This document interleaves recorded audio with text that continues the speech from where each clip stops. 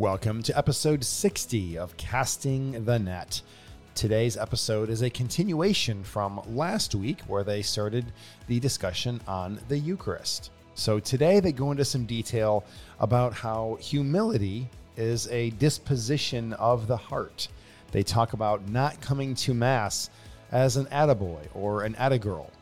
They go into the definition of humility, and they talk a little bit more about grace. So we hope you enjoyed this one, episode 60, Casting the Net. Hi, I'm Father Dave Nuss, together with Father of Four, Rick Lingvi. Welcome to Casting the Net. We are in search for catching the faith. Friends, we're back. Father Dave and Rick casting the net. And last time, Rick, it wasn't really a cliffhanger or a season-ending dramatic mystery. I think people are going to ask for their money back. Right. it wasn't much of a. You tried to set it up, you know. Yeah, I knew I was up. I knew I was up against it, and just and then boom, you dropped humility. That's it. Humility, right? And then the time was over. Yep. See you next time. Had to say, so we're back. We're back to develop this aspect of humility, humility, not so much as an external display, rather humility as a disposition of the heart. That God is God, that we are a creature, that we need God, and we offer ourselves to God as we are. Right. We don't come to Mass to get an attaboy or an attagirl for a week lived well from God. Yeah. And where that reward especially is the Eucharist. We don't do it. That isn't who we are as Catholics. Right. That's a terrible misunderstanding and superficiality of the profound encounter that sacrament is and Mass is, and that God wishes to allow us to experience. How about developing more what you were thinking a week ago, if you remember it? Well, that's all I had to say about it. So we'll see you next week. Right. No. Well, it's funny. I just realized we've come full circle. I mean, we've arrived at our jumping off point. When I mentioned my experience of Pride Month. Oh, yeah. Contrasting, what we're talking about now, the Christian virtue of humility with a pride which puts identity, even sexual identity, on a pedestal and demands that it be lionized. Yeah, right. As though it's the center of the universe. I mean, humility, at least what we have in mind here talking about how to enter into Eucharist, is something very different. It's a realization of, a recognition of, an admission of our own brokenness, our own weakness, our own limitations, and bringing those before God, knowing that if we don't, then we're not really offering ourselves. I mean, we spoke last time about being co-offerers at Eucharist. We're not doing that if we're not honest about who we are, warts and all. I was trying to recall a quote from C.S. Lewis, and I hope I get this right, that humility is not thinking less of yourself, but thinking of yourself less. Not thinking less of yourself. That's a false humility. Yeah. But thinking of yourself less. So let's make this application with Mass, where we're speaking now. That I'm cognizant, or at least expressing my desire to be less about me pounding on God's door and more about me falling in worship to God. Yeah. Less needing to be seen or heard, and more just simply needing to praise and glorify God. Mm-hmm. Yeah. I mean, growth, spiritual growth has everything as much to do with acknowledging our own weakness and our own brokenness as it does acknowledging God's grace. In fact, the two are linked. Sure. I don't need grace if I'm not weak and broken. Sure. But just thinking about specific issues at Mass that do arise in myself and in others. Like, of course, beyond just not really knowing what's going on, not really grasping the significance of what's going on, which we've addressed, talking about, Mass as sacrifice and being co-offers and all that, but just the wandering mind, just human, the weakness, the limitation of the human attention span. This has everything to do with humility as well. Do you know Lewis also, I mentioned him earlier, but in let me think which work. Oh, it's Screwtape Letters. And it's the first or the second letter. So this is a wonderful read, friends, if you haven't done it. Absolutely. It's from the devil's point of view, and a senior devil has an apprentice that he's trying to bring along to bring about the damnation of a soul, which he calls a patient. And the junior devil has lost the soul, and the senior devil is, excoriating him for having lost that soul to baptism. And he said, but don't worry about it, because on his way to church, we'll have him stop at the bus stop, as I remember it, look at the daily paper, right? And before we know it, it's the wandering mind. Yeah, that's it. Right? That's it. We won't put some insidious mortal sin into his mind. What we'll do is we'll distract him with some pleasantries, something of interest to him, the score of the game or the latest political happening or whatever it might be that redirects the attention that he had in store for worship and going to church. And as I remember the letter, before he knows it, he won't show up, and we'll have him back in our grasp. So the devil says. Yeah, but I mean, and that's it. And even beyond just the active, machinations of the devil, I mean, just being a limited creature, like our cognitive activity is not, we're not angels, we're very limited. Like I've read somewhere, I don't know if this is, I know, I don't recall the exact figure, but something like 50% of our mental activity is just the mind wandering. It's natural, because when our mind isn't engaged with stimuli, or if it's engaged with something that it judges to be, not really worth the effort to wrestle with, our mind wanders. It's just the default setting. Yeah. Right. So again, we've laid out for you what's going on at Mass, why it's important, why you should care, like what your role in all this is. But even when the mind wanders after that, rather than like completely trying to eradicate, your mind, the wandering mind syndrome, which is unrealistic, or, trying to squelch it, you turn that and you offer that at the altar. Like, you analyze what's going on in the light of grace. Like, okay, something's distracting me now. What is it? It's probably, it might be something I'm worried about, something I'm depressed about, something I'm joyful about. Sure. Offer that at Eucharist. Sure. Something I see at Mass, something I hear at Mass. Like, there's something deeper, or not always, but a lot of times there's something deeper going on. And so you open yourself up to God in that respect too. And that's the crack of a window that grace then, works through and illuminates your heart, and you make progress that way. By being honest about who and what you are, and offering that to God. And there's no more powerful place to do that than at Mass. That's it. So there's two takeaways here that I think are equally outstanding. The first being when we're properly disposed, or more properly disposed for Mass, we're less likely for wild wandering of the mind. Less likely. Doesn't mean it won't happen. Yeah. We're less likely. We're better prepared.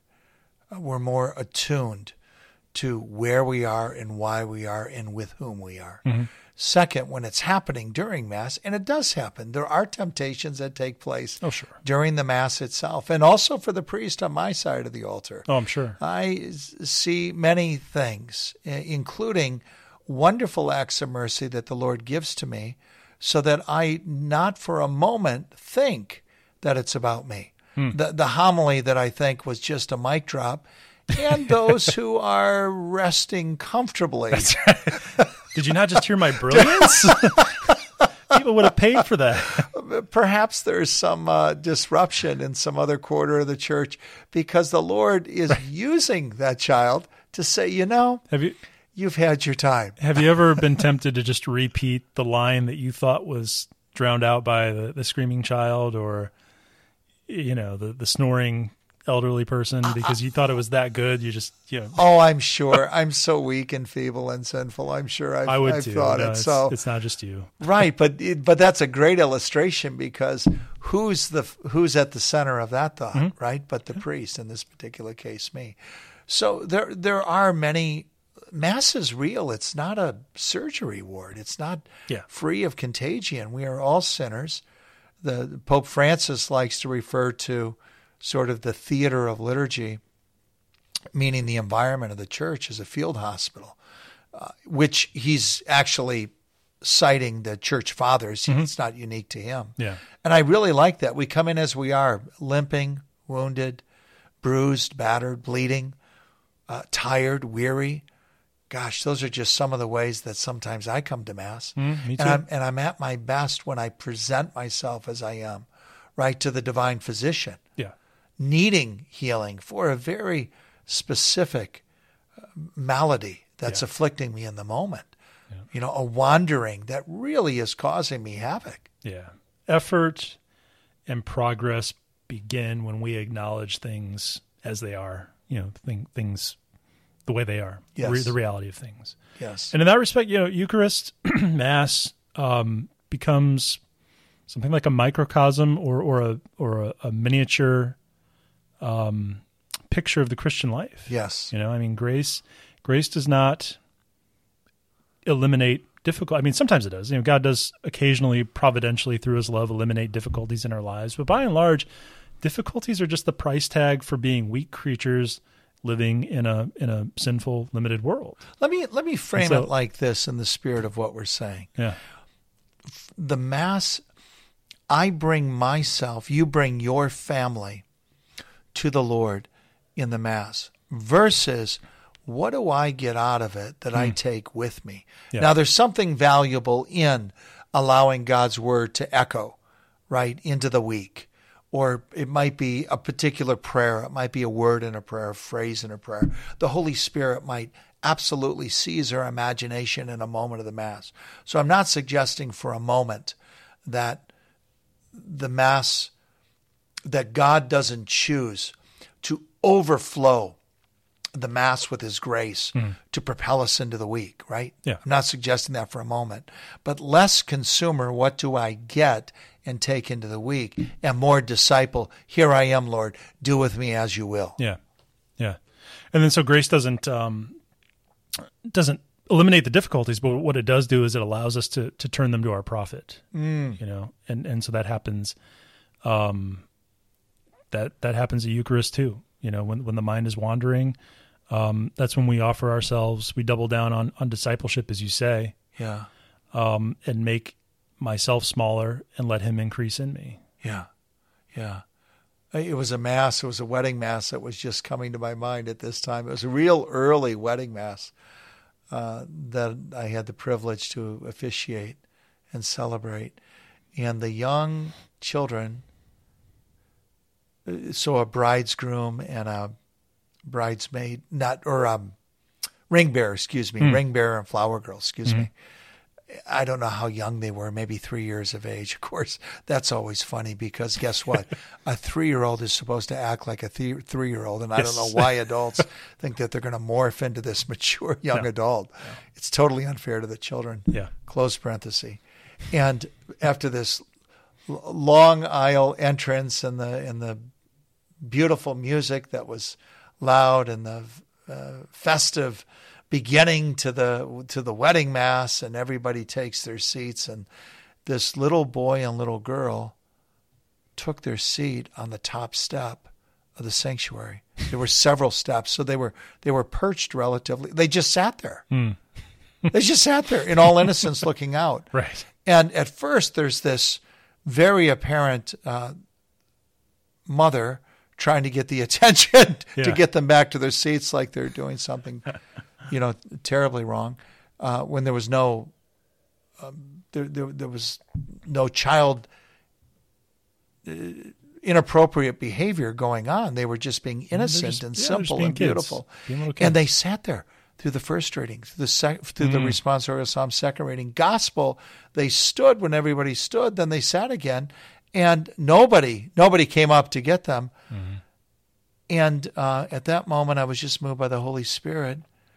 We don't know how this is going to go, but I worked my way over there and sat down next to them on the top step and changed, did an audible with everything that I was thinking of saying. Yeah. But point being that while that was a mind-wandering moment, you were talking about the profit that grace brings to transform those moments into something spectacular, the innocence, the simplicity, the wonder, and the awe, and how those children in that moment were used still to this day to me as a witness of right disposition, of just being open to the surprises of God. Yeah, and you're probably not the only one. I mean, that's a great illustration. Yeah. So we've been talking about right disposition, and friends, maybe last encouragement, and that is ask God for that, right, Rick? Yeah. I mean, ask Him for that. As I'm approaching Sunday Mass each week, part of that is asking the Lord to speak to me as I need to hear His voice, as I need to hear it now, at this moment in my life, in this season of my life, in these circumstances in my life, to be able to see His glory and His splendor in the very presence of His body, blood, soul, and divinity, to hear the beauty and the choirs of angels through the joyful and substantial lifting of our voices to heaven in Him, that it be the event of encountering God. So if I'm not asking for that to happen in anticipation of it, why would I think that the moment I walk through the door, I'm going to be properly disposed? Right. Right. And don't be discouraged if the results don't come immediately or aren't immediately evident. There are results happening. Yeah. It just, you have to trust and have faith that, it's like the spring thaw, you don't see flowers coming back to life, until much later in spring, but it's happening. I mean, the growth is happening. Yeah. Sometimes you're even wondering if they're there. That's right. I mean, it's invisible, but it's happening, and you have to be patient. And God desires that. He desires that of us. He desires that of all of you, to reveal Himself in profoundly personal ways, transformational ways, ways that elevate, ways that instill and infuse hope and confidence and gratitude and thankfulness. He's Rick. I'm Father Dave. And we once again wish to express our deepest appreciation for you joining us for another conversation, Casting the Net. Friends, he's Rick, and I'm Father Dave, a dad and a priest, together trying to become better fathers by catching Christian faith. Thanks for joining us for our conversation, and we hope that you'll connect with us next week for Casting the Net.